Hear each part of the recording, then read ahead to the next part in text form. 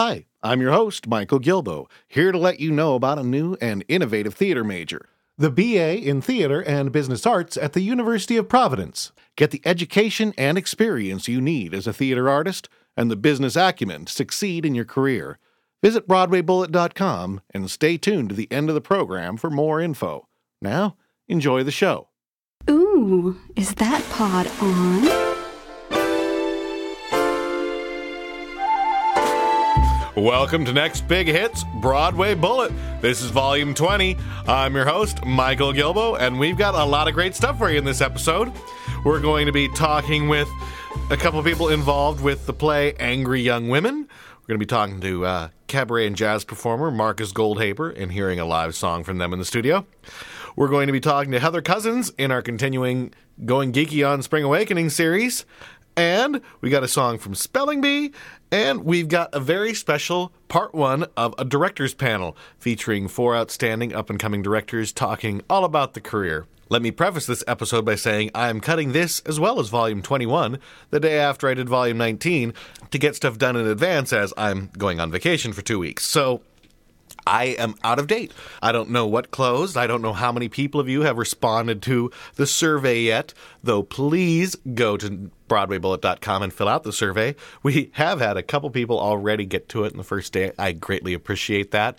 The responses are incredibly valuable, and I need each and every one of you to take a few minutes and fill it out. I assure you, each question I ask gives me good information for putting together the show in the future. Make sure you go to BroadwayBullet.com and click on our forum link for the Spring Awakening contest for the complete list of all the Going Geeky questions and where you can email your answers because, yes, the time is due, and the first 10 people with the correct answers will receive a pair of tickets and a meet and greet with the cast and crew afterwards. We're still setting the date, so make sure you include your phone number in that email so we can contact you to verify that you'll be able to make it. All right, well, let's jump right into the program with our first interview. A collection of 5 one-acts dealing with women is opening January 4th, and we've got 3 of the people involved with the show called, what else? Angry Young Women here with us. You guys want to take a moment to introduce yourselves? Sure. I'm Matt Murillo, writer, director, and co-producer of Angry Young Women in Low-Rise Jeans with High-Class Issues. I'm Jessica Durdock, producer of Angry Young Women in Low-Rise Jeans with High-Class Issues. And I am Rachel Now. I'm one of the stars of the show of Angry Young Women in Low-Rise Jeans with High-Class Issues. Well, first off, I guess part of the discussion that has to come up in conversation a lot is the fact that Matt seems to be missing a couple pieces of anatomy for what would be typically associated with writing a play like this. True. Well, I don't know Matt well enough to confirm or deny that.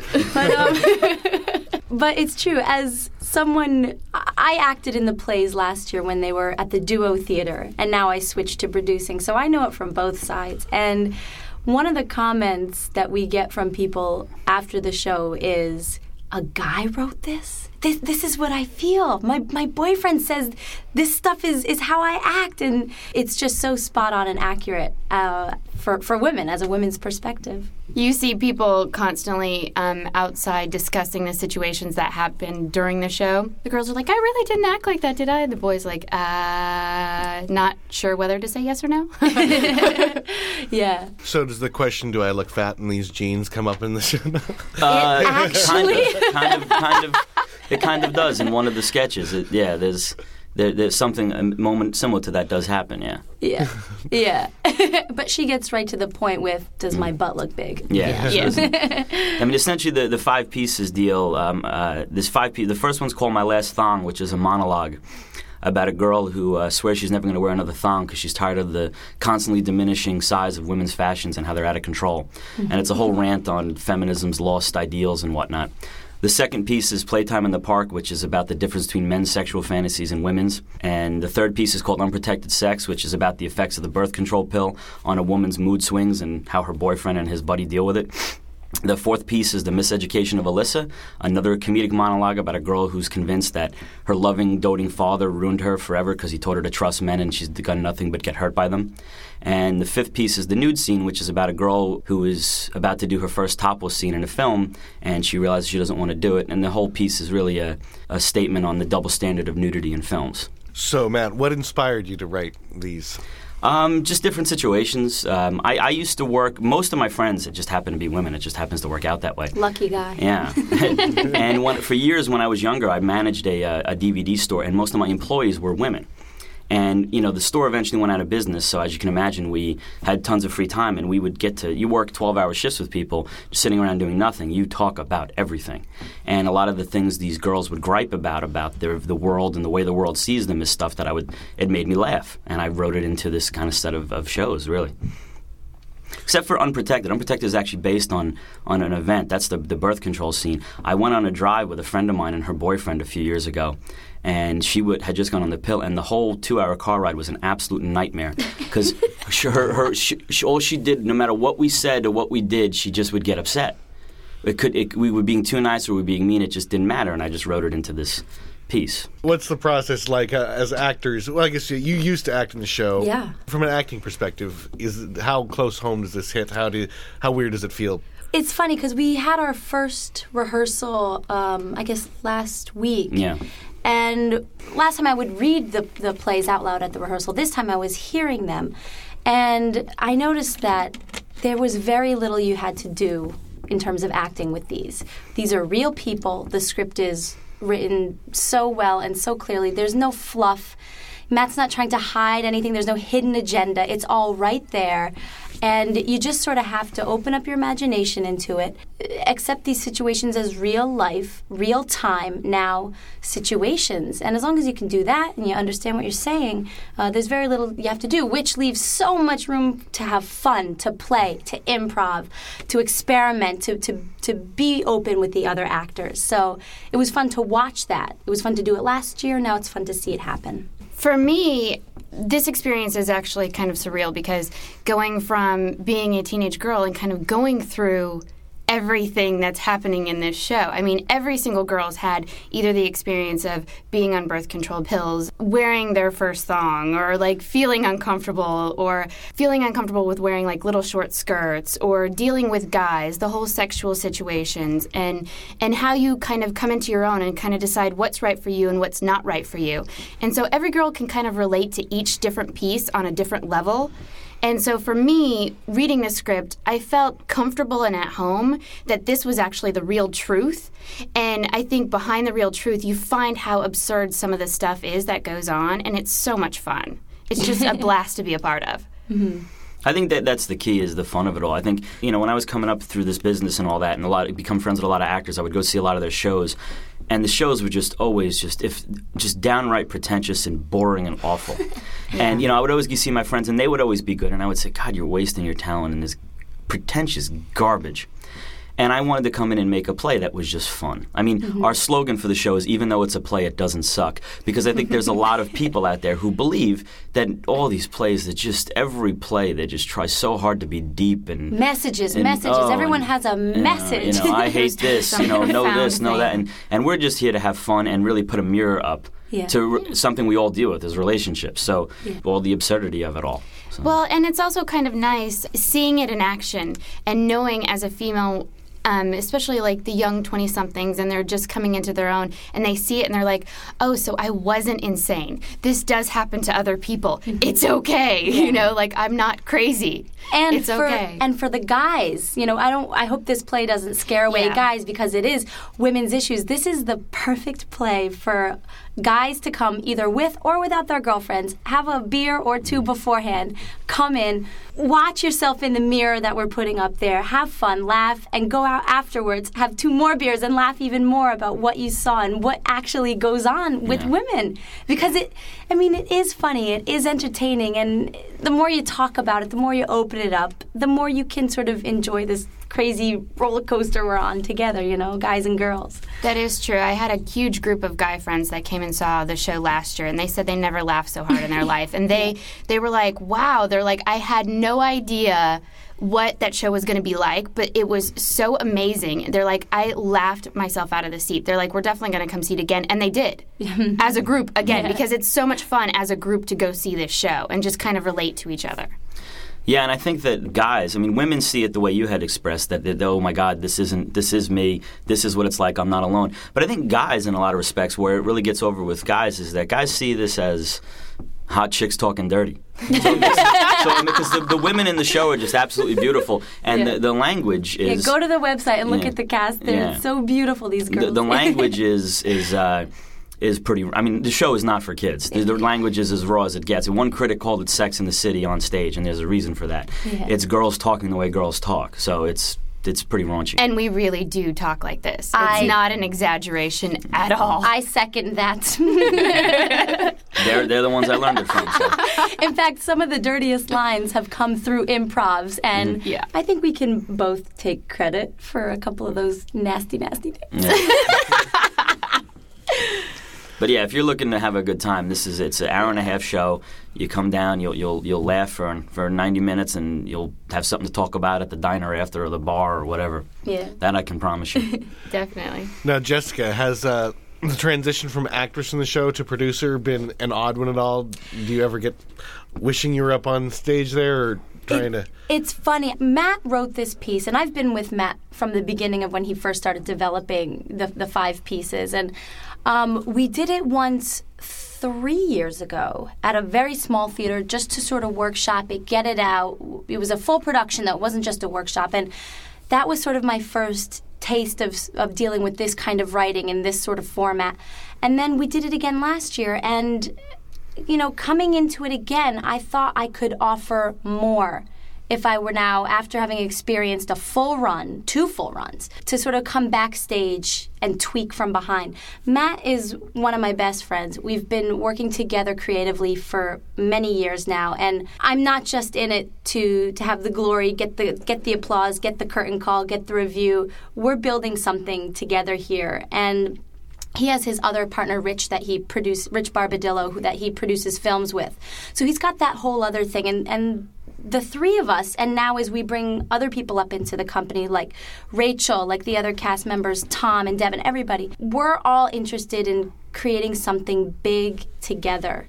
So the fact that I get to now be a producer is helping me sort of tweak my own skills so that I can contribute more to this company, because more and more exciting stuff happens for Matt on the film front and the theater front every day.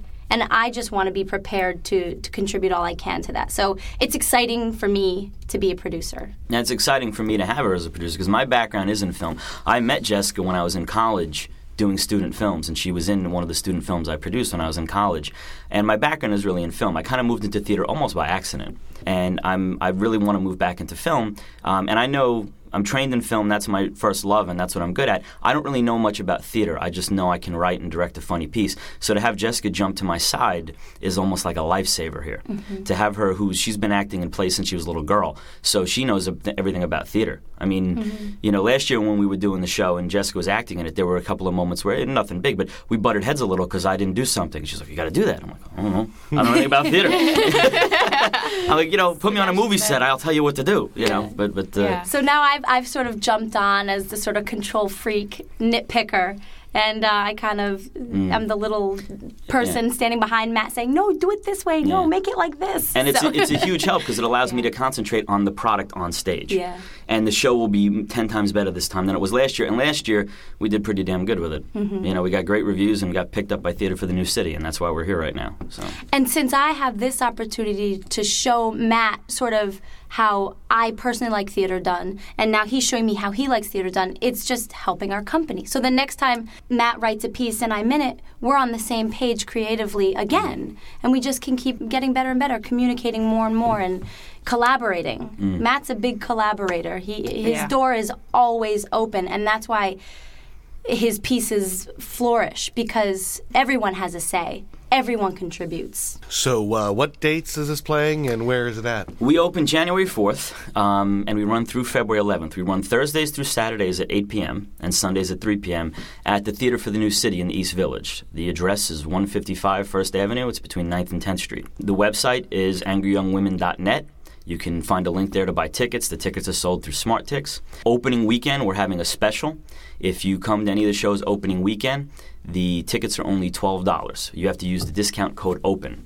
However, the Theater for the New City will be running a special the entire run of our show. Sundays shows are pay what you can, but that promotion is only available at the door. All right.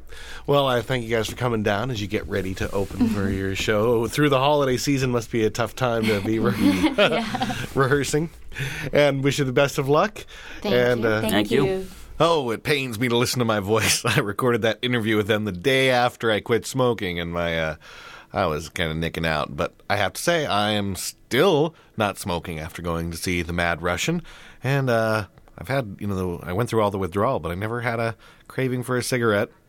And been drinking, hanging out with people who smoke, no urge. It's kind of amazing. Anyway, let's get on to our next feature. This next interview and performance was originally featured on another Next Big Hit program, Minox Music Mix, but we felt that it was something that you guys would enjoy too and give Marcus Goldhaber a little bit more exposure. All right, this is Minox, and I'm here with Marcus Goldhaber, and he is a New York City jazz musician. Thank you for being here. You're welcome. Thanks for having me.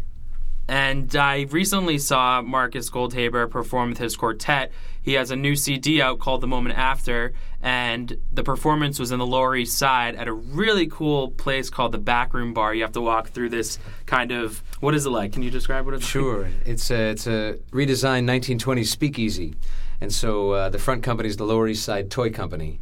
And what you do is you enter in off the street on Norfolk Street, and you walk through a metal gate with no signs on it, but a white poster board that says Lower East Side Toy Company, and there's vintage toys in the window, and you walk in between two buildings, and you think you're in a back alleyway a la Hernando's Hideaway, and you knock on a metal door, and then the door opens up, and you're in this beautiful library-esque feel, very classy room, split level, Victorian furniture everywhere, and it's a real beautiful place. Very homey, cozy.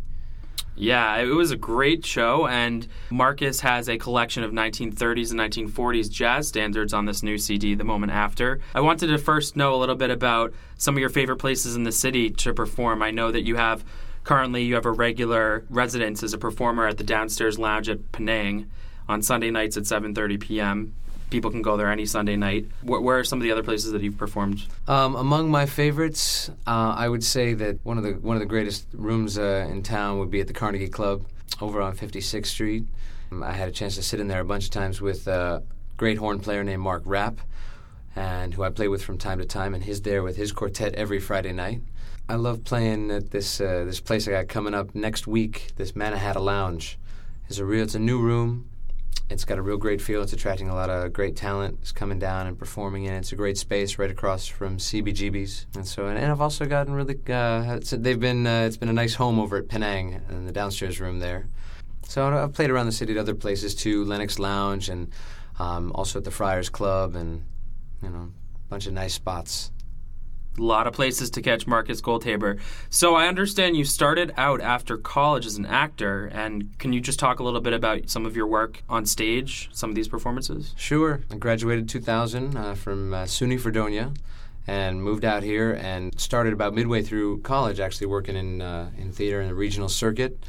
Came out here, worked on the off-Broadway level at a bunch of different plays and musicals as well, most recently for the Jean Cocteau Theater Company down Lower East Side, also at the Henry Street Settlement.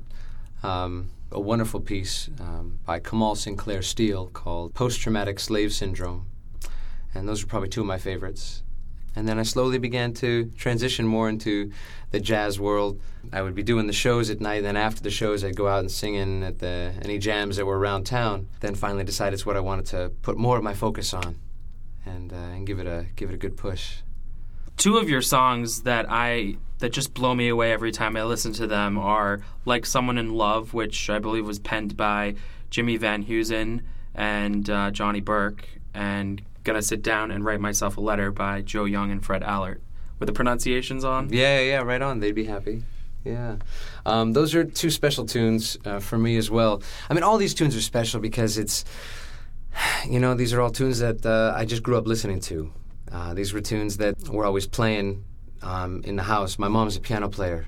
She was always just playing a standard here and there from the 20s, 30s, and 40s. Would always kind of pull me over and make sure I knew the tune she was playing. And my grandfather, too, and grandmother were playing likewise when my mom was growing up. So it's become, from one one generation to the next, very cyclical for me. And so every time I learn a new tune, even today, which still happens from my mom calling me up, here's another one, and it was more of a genre that she was passing on, and I'm so glad she did, because I'm totally in love. And what's some of the music that you grew up listening to that your parents kind of passed on to you, and who are some of the influences that have driven you to record your own material? My influence in this genre was definitely headed by my mom and all these tunes that she was playing after dinner usually. But I listened to a lot of other musicians too. I was really into Jim Morrison. I was really into the Grateful Dead. I was into Moxie Fruvis, and but in the jazz world, I listened a lot to Dexter Gordon, Sonny Rollins, Chet Baker, Sarah Vaughan, Peggy Lee. Those were at the forefronts for me. Did we mention where people can purchase your music and where they can get The Moment After? Well, they can get The Moment After on CD Baby. They can get The Moment After on iTunes. And they can also order the album on my website. Now, here's the thing. If you order it from my website at marcusgoldhaber.com, you're ordering through PayPal, so you just get yourself equipped with a PayPal account, and you get the album for $2 extra, and you get it autographed, and that $2 donation goes to support Friends Indeed. Friends Indeed is an organization that's an office downtown in Union Square area, and they're dedicated to helping folks who are living with life-threatening diseases. And so $2 off every album purchased off my website will go to benefit Friends Indeed. And we have a Next Big Hit and Minox Music Mix exclusive because Marcus Goldhaber is here with his bass player Paul Gabrielson and John Davis, who's on the keys. And they have just penned a song that is going to be performed for the first time in the Next Big Hit studio. And the title of it is If We Can't Grab It Now. Yeah, this is a fun little surprise that just came out just a couple of minutes ago, I guess. When faced with certain licensing restrictions and you're not being able to perform certain unoriginal material on certain broadcasts, when asked to write a tune, we just sort of sat down and you close your eyes, you see what comes out. So came up with a nice little blues. Here's a taste. Lot of tragedy. Oh man, I can't stand to see so much tragedy. I just can't stand to see it. What up made me feel just like I don't wanna be. No night, no day. Oh brother, if we don't grab it now, man, we just don't know how.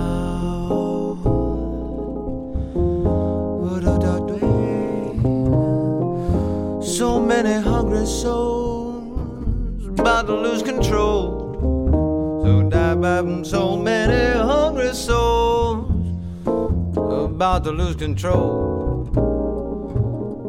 Man, this really is time to be bold.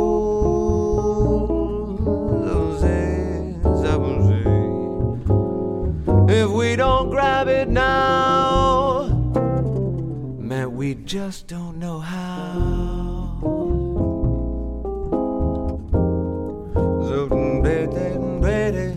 Now I ain't naming names, but it's time to make a change. Say I ain't saying no one's to blame, but no better. It's up to you, it's up to me. Somehow we still can't see the way things gotta be. If we don't grab it now, then we just don't know how. Oh no.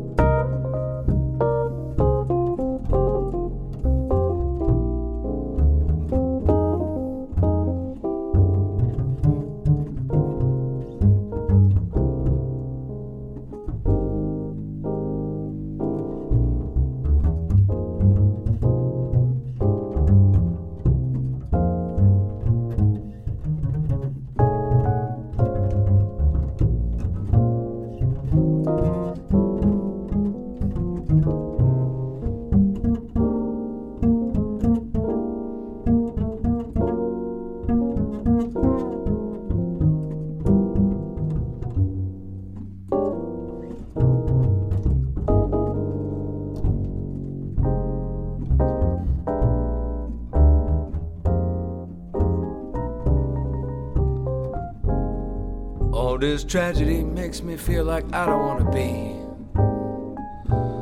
Oh, I can't stand to see all those hungry souls about to lose control. Really, it is time to be bold. I don't name any names, but it's time to make a change.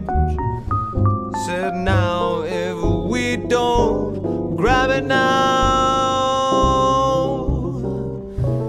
we don't know how. We just don't know how. What I'm better, oh, look at me, baby. There's no nothing, no nothing, no nothing, no nothing.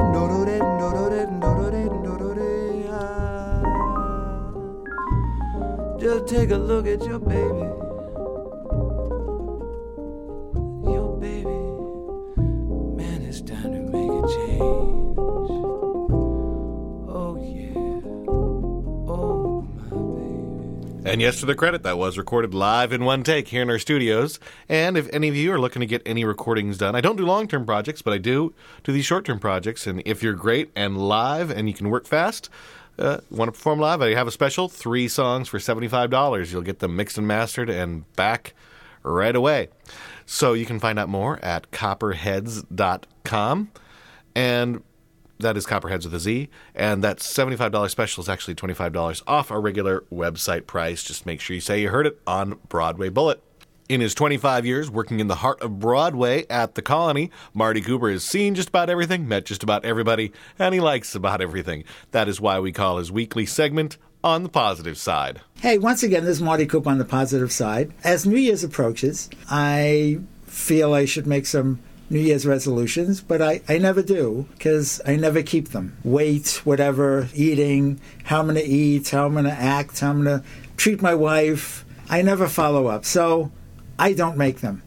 But I have some New Year's resolutions for some of our beloved critics. My first is for Channel 1. I know a lot of people watch Channel 1. First of all, it's convenient. You get that little square with the time and the temperature. But they have a critic, Roma Torre, who is probably a sweetheart. But I don't think she should be reviewing theater. There's no passion. She doesn't really get too excited or too negative about anything. She'll either say, well, this wasn't quite that good and that was better, and it's all very lethargic in my opinion. I don't pick up my head when I hear her reviews.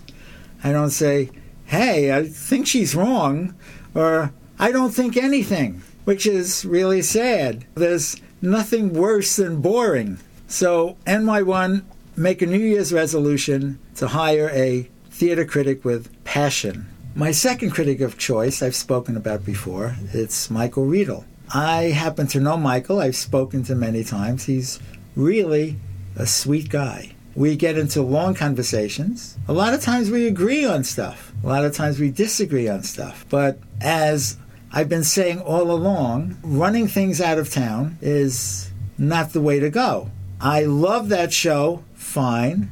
I hated that show. Fine. When you say it, finish it and press on. Don't refer to it week after week, hoping it'll leave. My New Year's resolution for you is go to a therapist and find out why you hold a grudge. Get rid of your demons. And maybe it would help if you got a mate that you can enjoy things with. I've been talking about resolutions for critics. What I feel in general is that critics need sometimes a case of goosebumps. They need a case of red velvetitis. I gotta say, you put me in a red velvet seat, and nothing that's been bothering me bothers me anymore. And I feel that critics should be a little more like that, get a little more excited about the work they do.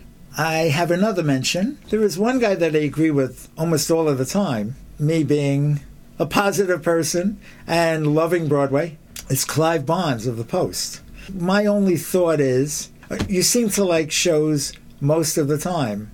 Very rarely do I read a bad review from you. It would be hard to tell which is really great and which you just happen to like. So my New Year's resolution for you, Mr. Bonds, is this hurts me a lot because I'm not like this, but go to Fight Club and undo all of those anger management classes and hate something for a change. This is my last resolution. It's for Ben Brantley. I had kind of a difficult childhood. I had to find joy on my own, but I'm not going to trouble anybody with that. I had to find my own joy, find friends, find things to play with. But Mr. Brantley, after reading especially your Mary Poppins review, you didn't have a childhood, any kind of childhood. It's time to grow down a little bit and find that child within you and stop reviewing things like their scientific works. It's only entertainment. You need not analyze everything. We don't need an analysis of something like Mary Poppins. So my New Year's resolution to you, Mr. Brantley, is to go to Disney World and lock yourself in It's a Small World ride for 2 weeks. And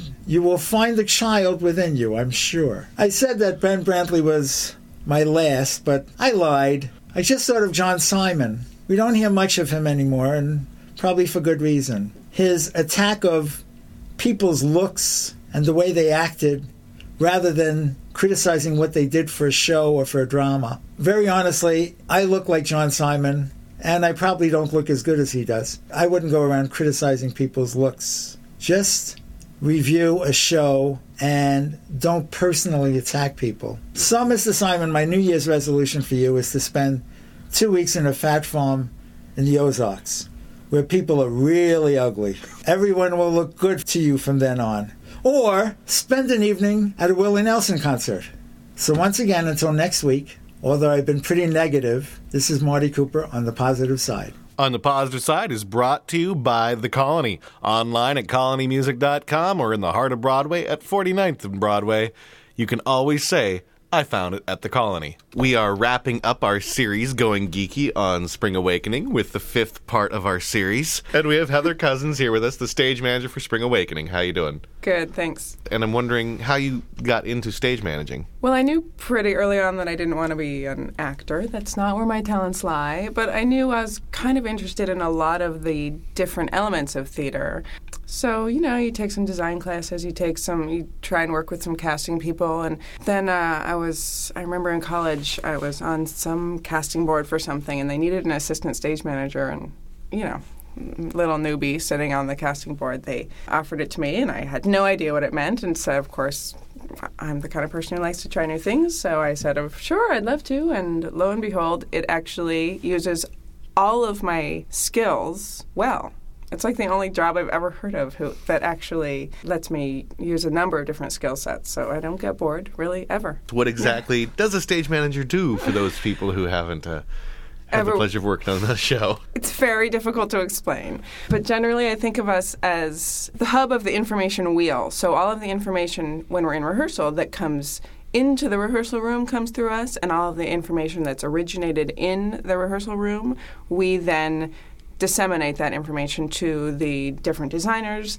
And it can be from the tiniest thing. Oh, they're now doing this piece of choreography. Well, that means we have to tell the person who's designing the wigs and the hair and the costume, and are they going to be able to, what kind of shoes will they need to be able to wear? And, well, is that part of the floor reinforced to be able to handle that? So everything that happens in the rehearsal room, all of a sudden they need this prop. Well, you need to go tell the people who are going to build that prop.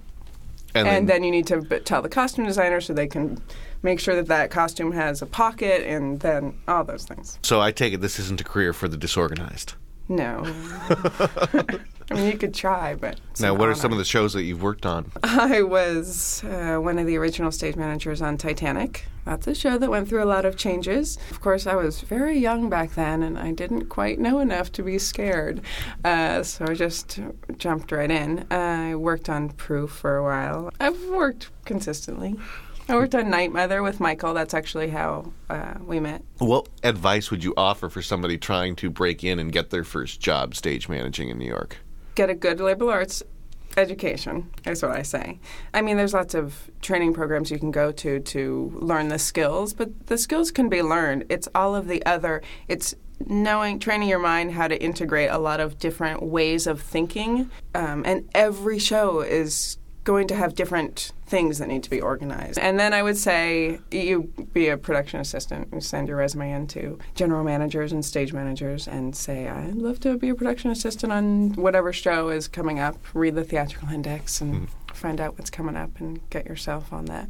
Because we're always looking for young people to come and help in the office. Well, let's move on to Spring Awakening here. The exciting thing about this show is that there were so many people who had never worked on Broadway before, and lots of people who had never done a musical before, both in the cast but also in the creative team. So a lot of it was helping people to learn how to fit into the system, because there is a machinery of how you put a musical together, but also not needing them to fit into this actual slot of how everything has ever been done in the past, because the show is so different and unusual, and it would not have served this process to make people do it the way it had always been done before. I have to say, on a normal show, the thing that's unique about the show is that all the things you normally fix backstage, like mics go out or someone sweats in their mic or someone loses a button or things that just happen because it's live theater and that's what makes it interesting. Someone gets a coughing fit, those kind of things that you normally handle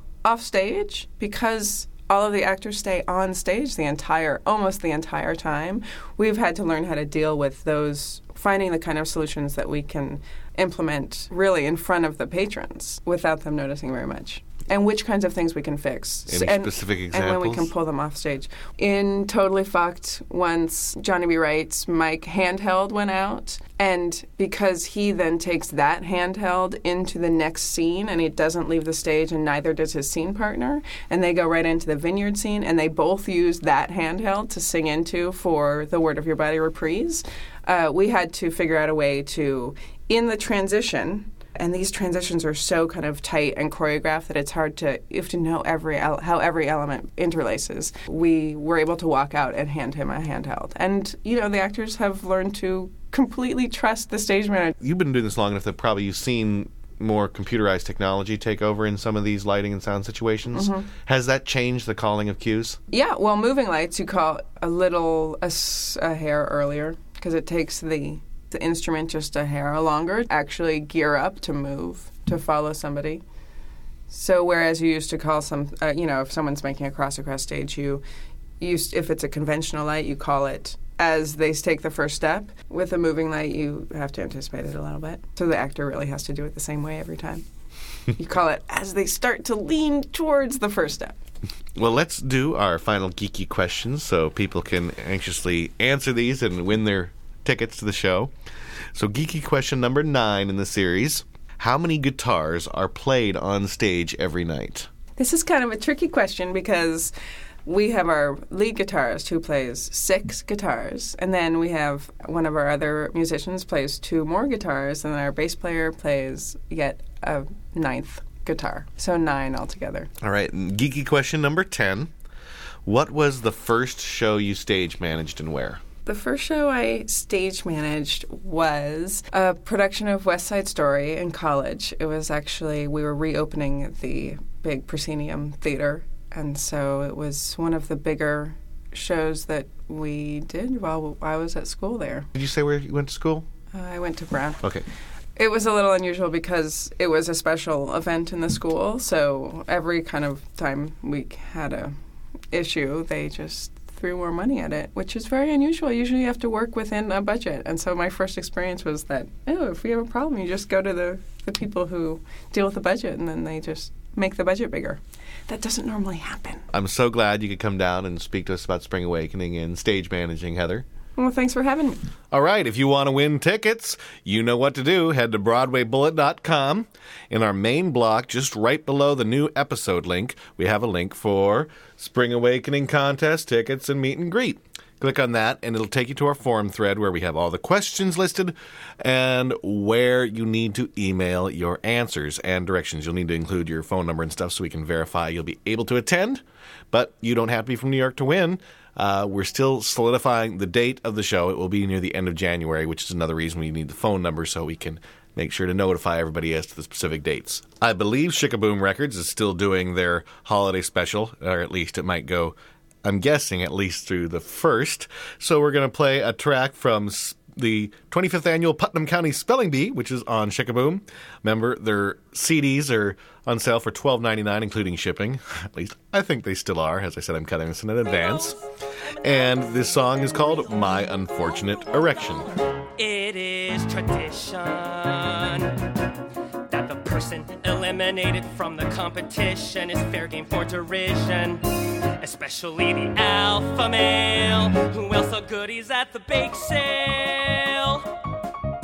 Anyone for brownies, anyone for chocolate chips, anyone for anything that isn't dated. How could I have been eliminated? You wanna know how? You wanna know how? You wanna know why? My unfortunate erection is destroying my perfection. It is my recollection that everything I once did, I did perfectly.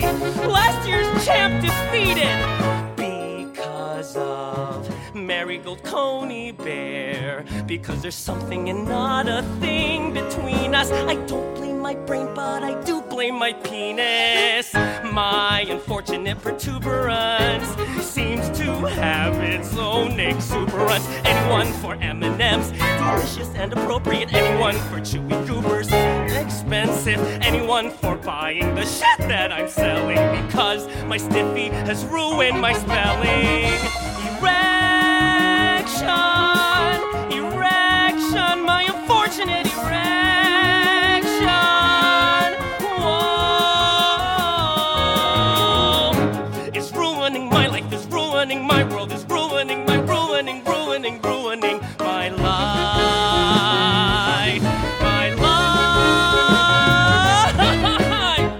Adulthood brings its own peculiar rejection, which is why I'm selling this PTA confection.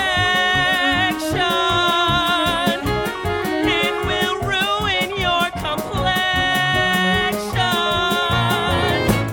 all because of my unfortunate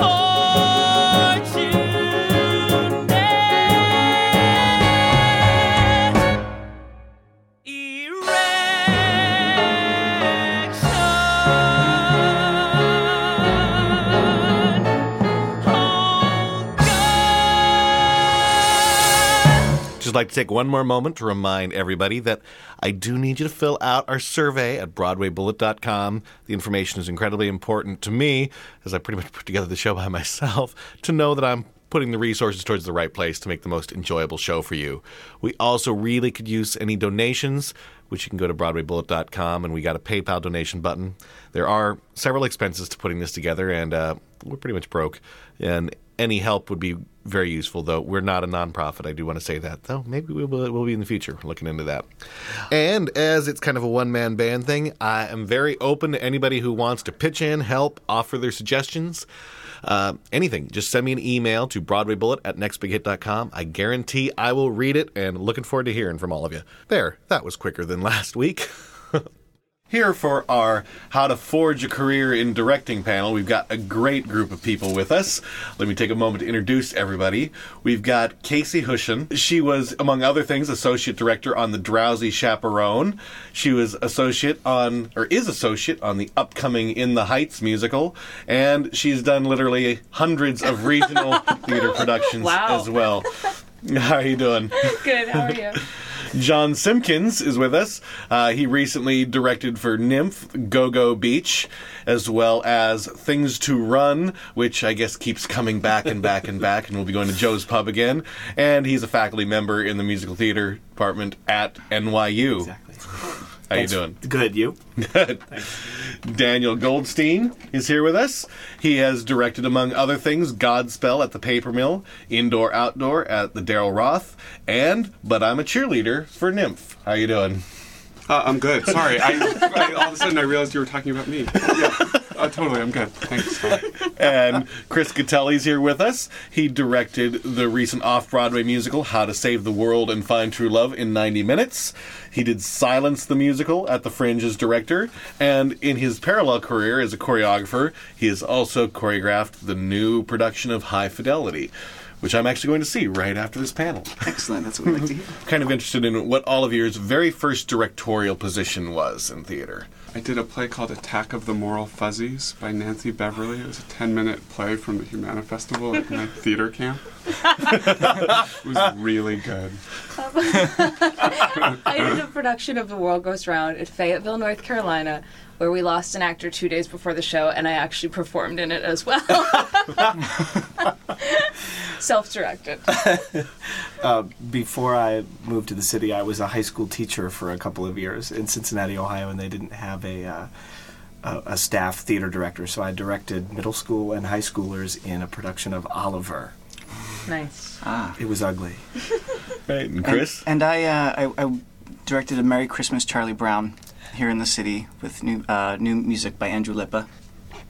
And I was actually choreographing, and then they bumped me up during the process. And then as a parallel intro question, what day jobs did any of you have to hold early on in your career, and what were some of those, especially for people who are interested, that were especially flexible in allowing you to also pursue? Do we have to answer? I was a waiter for two weeks. And then I quit and decided I did not want to. It was a really good restaurant, but I won't give them the plug. They were mean to me, and they called me stronzo, which if you speak Italian, you'll know that that's not a pleasant word. I won't translate it because and I worked as a temp at the Rainforest Alliance for years, and I would sort of come and go.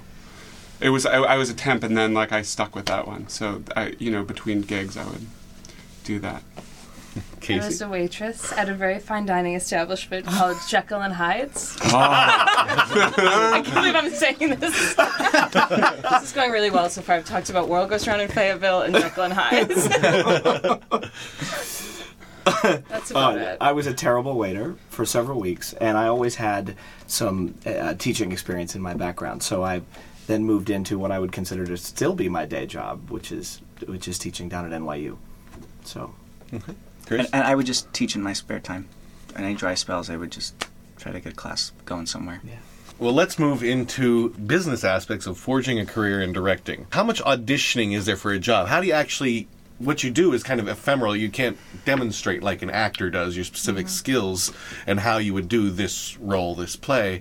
So what is involved in putting together your so-called audition for your gigs? I think it's usually it work springs from work. It seems. I mean, most of the opportunities that I've gotten are someone sees a project that I've done and someone might have seen it and say, "Oh, that your sensibility for that would work great with the show." Or the only thing I would add to that, in my experience, is also the people that you come in contact with. I think that if you click with people, if you're fortunate enough to get a meeting where you can begin talking about a project that doesn't have a director yet, and you click with them, I think that's the easiest way that I've found that you can begin to have them trust you and come on board on the team. Yeah, it's true. I agree with what they're saying. I mean, if there's anything that is sort of audition-y, it's probably the interview or meeting process. Once you get past that, right. I've seen your work on this, I'd love to meet with you. Right. The sitting down and sort of being comfortable to be yourself and be articulate. And for Godspell, I actually had a sort of different meeting. I didn't really know them. They had seen my production of Falsettos, or one of them had, but the Gennaro hadn't seen it. So I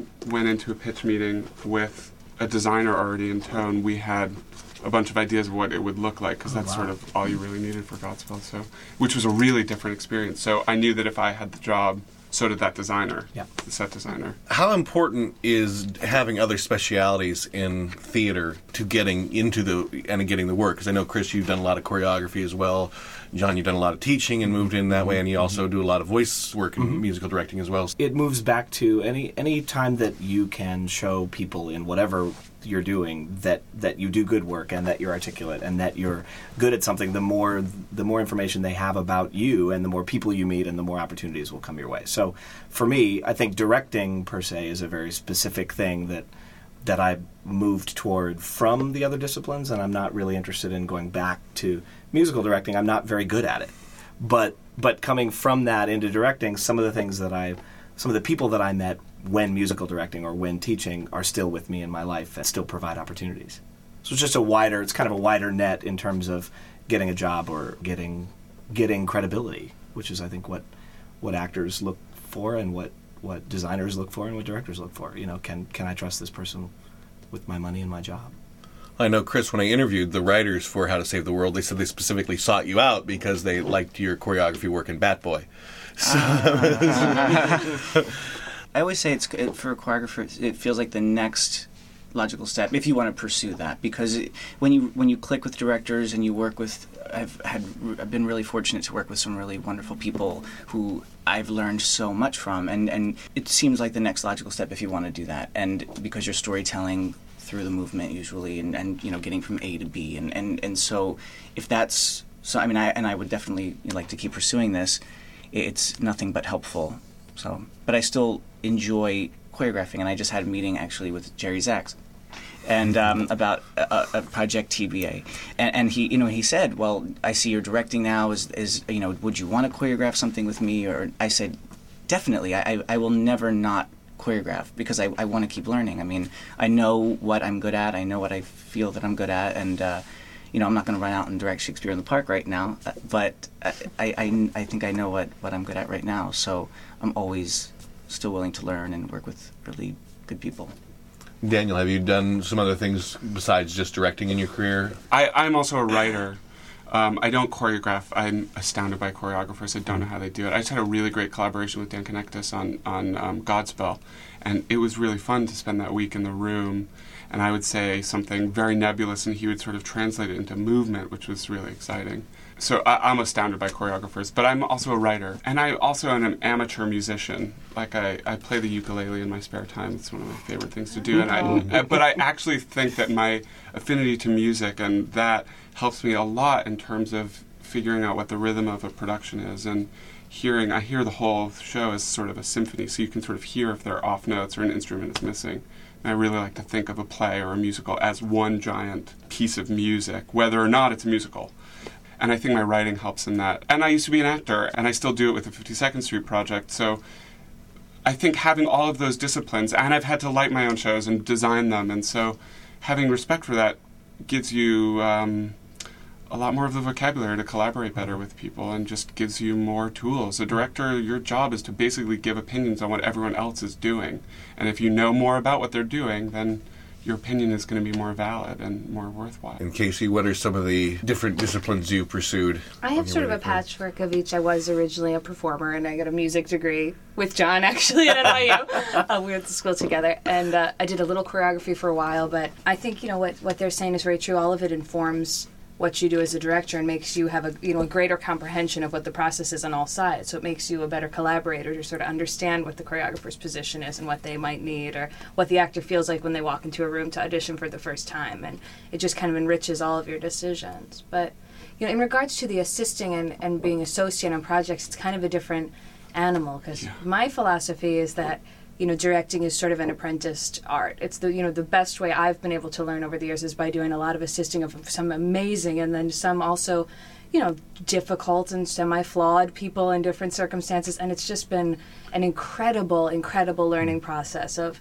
how you want to be in a room. Like working with somebody like Casey Nicola on Drowsy Chaperone, he's just an inspiration and a joy, and everyone walks away from that show sort of infused with the joy that he brings to the process. And it's great to be around someone like that and watch them work and see how much that affects the process and translates into the actual production. It's just, that's been really helpful for me, sort of balancing out doing your own work with keeping a hand in with people you admire, and sort of working alongside with them also has been really valuable. That was my education in it as well. I've never taken a directing class. Yeah. Have any of you? Awesome. This is such a great room. No grad school people here. But that's how I did it. I went to Williamstown, and I got to, and I assisted a million different people, and I assisted Dan Sullivan. So there are things that I learned from him. And then I spent many years with Nicky Martin, who really jump-started my career by giving me my first real gig. And then Chris Ashley, being the associate on All Shook Up for a year and knowing what it's like to go through. You can't know what it's like to direct a Broadway show until you've been sitting next to a guy who's responsible for $12 million. Yep. There is no way to teach directing. You can. I totally agree. I completely agree. I don't know how you would. I couldn't teach a class on it. I don't know how I would. It would end up being like, read this amazing book and go see this amazing play and look at this museum thing and write a story and cook a meal. Yeah. Right. How often do you work out of town? And when I say out of town, I don't necessarily mean touring productions that originate in New York or shows that are already bound for New York, but you're just starting out of town tryouts. But regional theater, summer stock college, community, whatever. I try, it basically ties into what I was just saying. It's sort of, I use it as an opportunity to kind of sneak away from the New York world and keep practicing on big productions with a lot of people, and just to keep doing a full production of your own somewhere and getting it up and going through the process, I think is really healthy. But I also think, I don't know if you guys agree with this, but what I felt like I sort of learned this year through Drowsy is that I always thought the sort of regional community would lead directly to Broadway somehow. And I think the lesson I've learned being more in the New York community the past 2 years is that they're very different businesses. And while it can be a really good crossover tool, it's not necessarily a direct pathway to the New York community. They have very different ways of functioning and ways of operating. So that was kind of eye-opening to me, because I always thought the more I worked my way up regionally, it would just, there was a ladder, and eventually the top of that was Broadway. But I don't necessarily know that ladder works that way. I think it meanders quite a bit more. Unless you get lucky and have one of those regional productions that someone decides is really great, and then everyone has to go see it, and Lemmings follow Lemmings, and everyone goes and decides that it's the best. But I try and do like maybe 2 or 3 big productions a year out of New York, somewhere to sort of keep going. John? I would say as often as I can. I am most happy when there are multiple things on the horizon. I love to continue to get better at what this is. So when I can get away from my job at NYU, either in the summer or the winter, or if something comes along in between, I go. Pretty much no matter what it is, because I'm gonna learn a lot, I'm gonna meet a lot of people, and I'm gonna get better at this. Chris?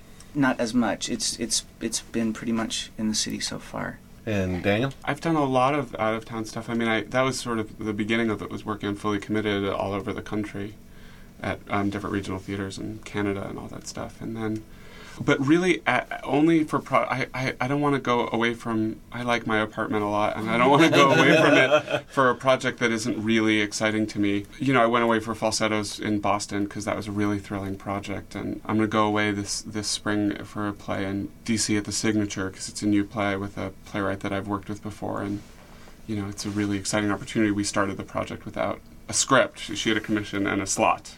Wow. So all of a sudden there's a play. Yeah, right. And there's nudity in it, which is freaking me out right now. But really, it has to be, for me, it has to be a project that's gonna be worth going away from my apartment for a month and a half and living in some weird company housing. Well, my next question on was, do you need to work and live out of town first? But I'm going to rechange that, since obviously Chris has just stated that you don't really. So how do you build up and get those first credits? How do you build up a career staying in New York? With having productions running here, more people that are going to put up a show see it here. Like Altar Boys has been helping a lot right now, because it's staying in one place and it's here running, and so it's easy to reach out to someone and say, oh, I hear this project is coming up. Like there are certain things that I'd love people to see my work, and I can say, you can go see Altar Boys and you get a sense of what I do and all that kind of stuff. And I think that's been helping the most.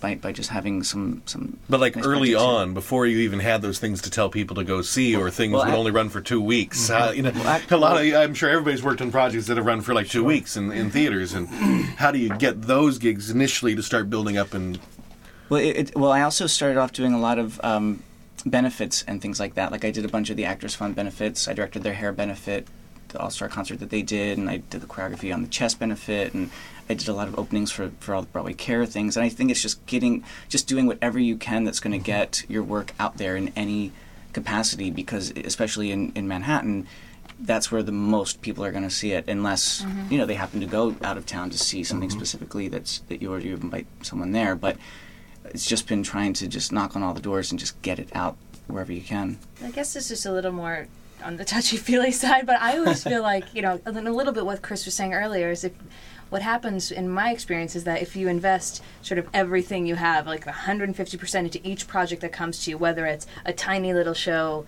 in a festival with $100, or if it's a big Broadway show, all of a sudden that next step sort of comes up to you. And it's, it's a frustrating philosophy because you can't be completely proactive all the time to go out and seek the work. A lot of times it does come to you just from a phone call out of left field. But my experience has been, if you give your all to what you're doing in the moment, the phone rings and something else comes up, and then something else comes up. And it's just sort of about always really focusing on what you're doing and doing it as best you can. And then it just seems to lead to other things if you're going in the right way. No, that's a little vague, but it's definitely been, whenever people ask me that question, it's the only way I can answer it, is to just, keep doing what you do and hope that those phone calls just keep coming. And in the beginning, you take the things that appear tiny. You take the things because you like the writers, or you like the piece, or you have a particular connection to what it is, and you're available for that 1 week that you're not going to get paid any money to do. But in that 1 week, you've connected to a piece, and you've connected to some writers, and you invite some folks that you may or may not know yet to come to that reading, and then all of a sudden this kind of tumble-down effect starts happening. What was or how did you get your first paying directorial gig in the city? Not much in the city really pays unless you're working on Broadway. I mean, even off-Broadway is pretty minimal. So what was your first union gig then? My first union gig was out of town. Me too. Me too. Mine was King and I with Lou Diamond Phillips in North Carolina. It was a blast. My first union gig was Falsettos in Boston. How to Save the World, I guess. I guess. But I avoided joining the union as long as I could because they take money and I didn't have insurance, so I didn't. Now I'm a proud member. Yes. and it just paid for my knee surgery. So. Totally.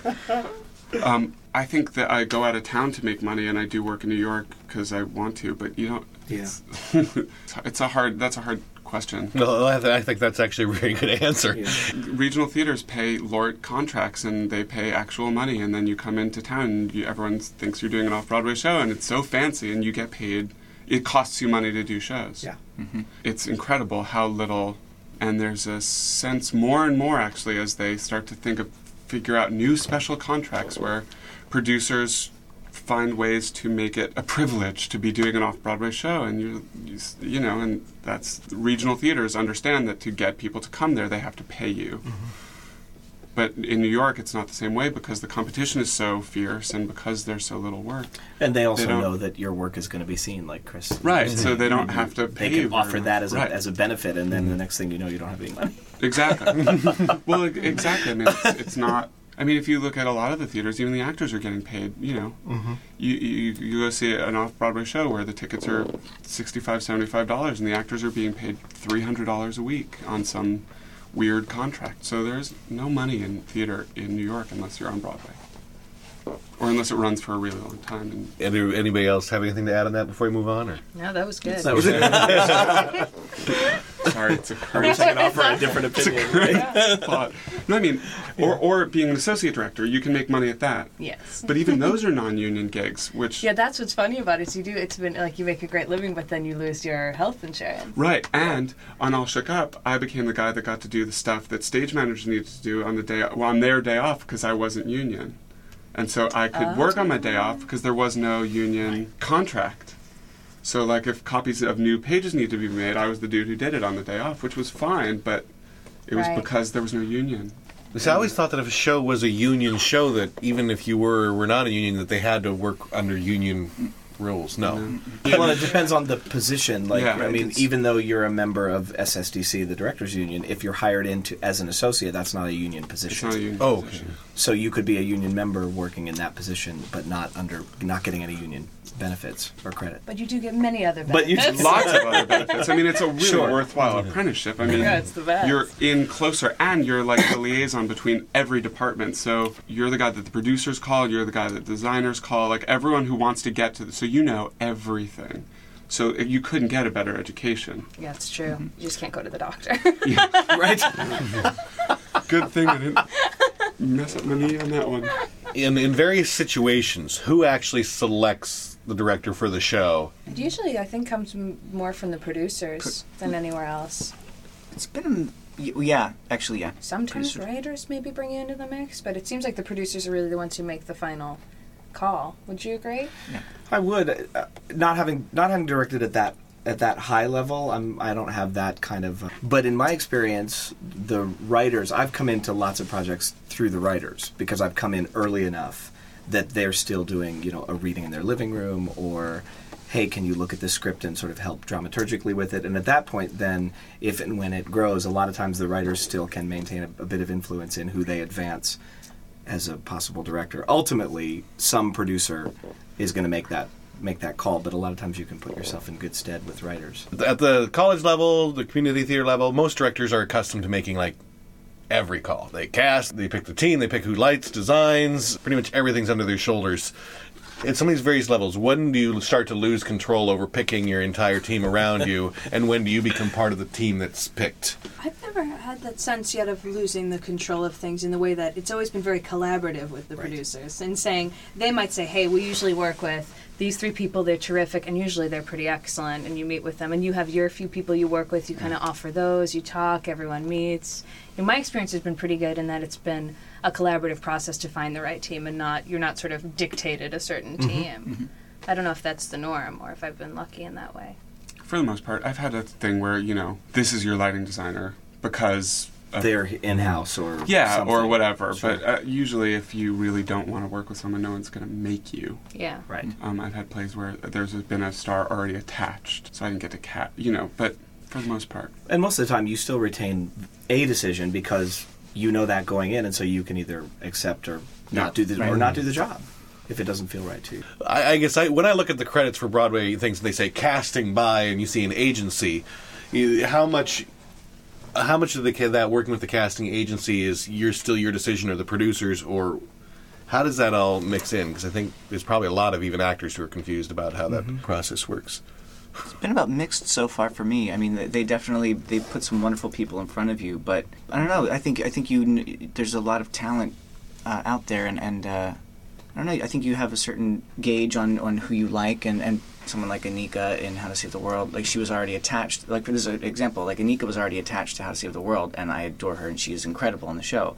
But the Greek chorus, there's 3 people in the Greek chorus. I just picked them. I said I would like these 3 people, like Natalie Joy Johnson and Kevin Kirkwood and Stephen Binsky. They're all ridiculously talented, and I was like, I would really love to use this group of people. And they did the research, and they were completely cool with that. So it's just a mix sometimes. I think you get a good amount of control over those decisions, especially when your sort of hierarchy is working the right way. Right. Everyone will offer their 2 cents, the casting director, the producer, the musical director, but ultimately, at the end of the day, they'll turn to you and say, okay, where do you want to go with this? And then, you don't always agree, and then you'll go back and forth, but especially... You pick your battles. Yeah. And I've learned my lesson in time of not compromising, especially on casting. I've made mistakes in that way where I gave in to what the producers wanted, which was wrong, which I knew was wrong, but I gave in because it was what the producers wanted. And I'll never do that again. So for Godspell, in fact, we had, for a 10-person cast, we had 13 days of auditions. Wow. Full days, because it wasn't right, and we had, and then we lost people. Jonathan Groff was supposed to play Jesus, and then a week before we started rehearsals, we dropped out. So we had, I wasn't willing to just go back to the pool that we already had. I knew it wasn't there, so I insisted on more days of auditions, and and then you end up with a cast like that, which was terrific. But I mean, it takes the time, and you have to be insistent to know that what is out there is out there.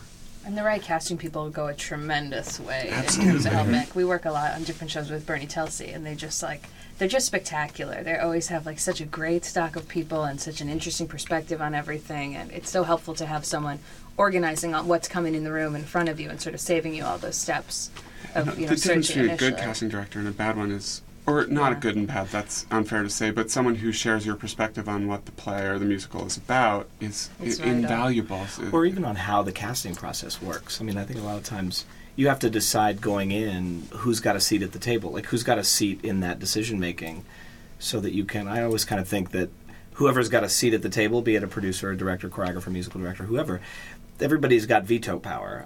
That's what I kind of think. I think that if we, at the end of the day, if we can't all agree on something, we got to keep looking. And so if a producer says I can't have that, then I'll respect that, and I would like him or her to respect me saying the same thing. Now, has Drowsy Chaperone gone through any cast replacements yet?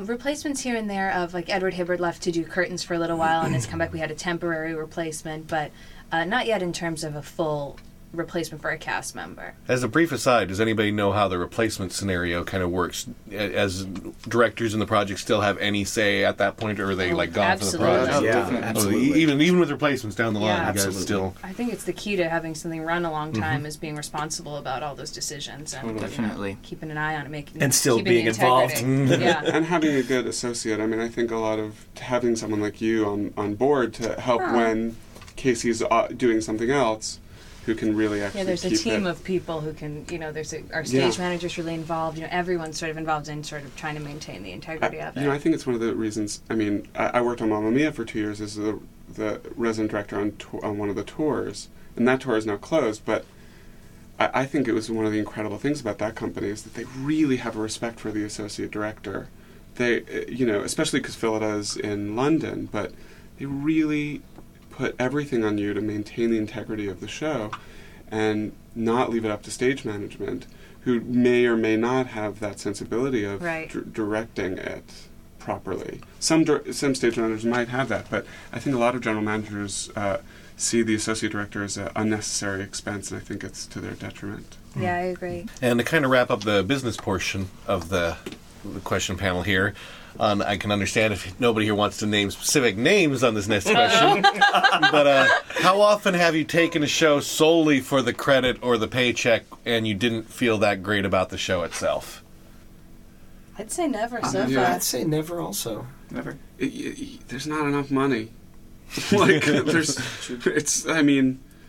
there's going to be enough money and it's really bad, then it's not going to actually be. But there's not enough money to really whore yourself out that badly. I sort of was wrestling with one recently that would have been the first time of doing this. It's not totally resolved yet, but it's just like you got to trust your gut, and when you're going to be unhappy. Life is too short to be working with a team you don't gel with, or on a project you're not passionate about. It's too good when it works the other way to sort of go do a project you don't care about. Because it won't be good. And ultimately, you're not going to do good work on it. Yeah. If there's nothing that's driving you into it, like I don't think that my work is going to be great unless I connect with the piece. So I don't think I should do myself the disservice or whoever's going to have to work with me on a project that I don't really love. Chris? Actually, I did. I'm glad one has one for the flip side. It's nice to have the flip side. Which I am actually not doing now. I ended up leaving in mid-process because my gut was right. I was asked to direct the 2007 Ringling Brothers Circus, and it was quite appealing cash flow, and I accepted. And then partway through the process, I couldn't continue. That's all I'll say. Do you regret that decision, or You had an affair with a lion. The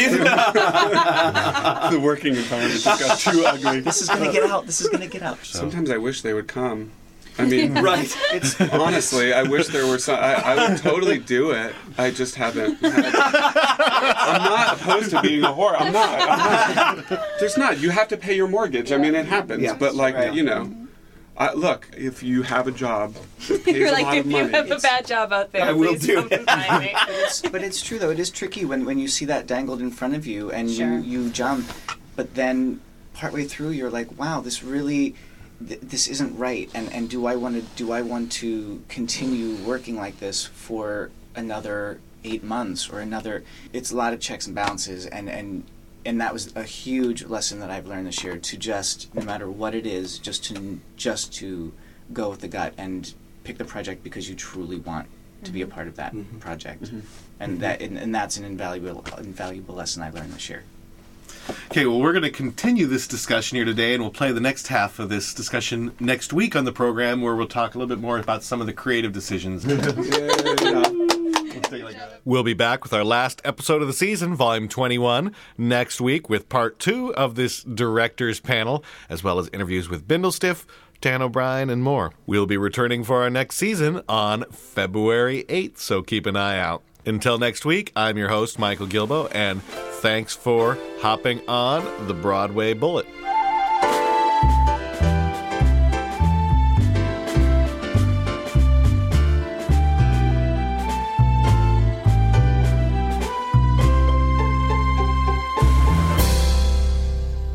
So, a little more about our brand new theater and business arts major. I know what most theater programs are like, and I've talked to thousands of artists.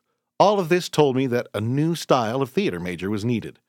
Theater majors can get a pretty good arts education just about anywhere, but most programs do very little to prepare actors, directors, playwrights, technicians, producers, etc., to manage their careers.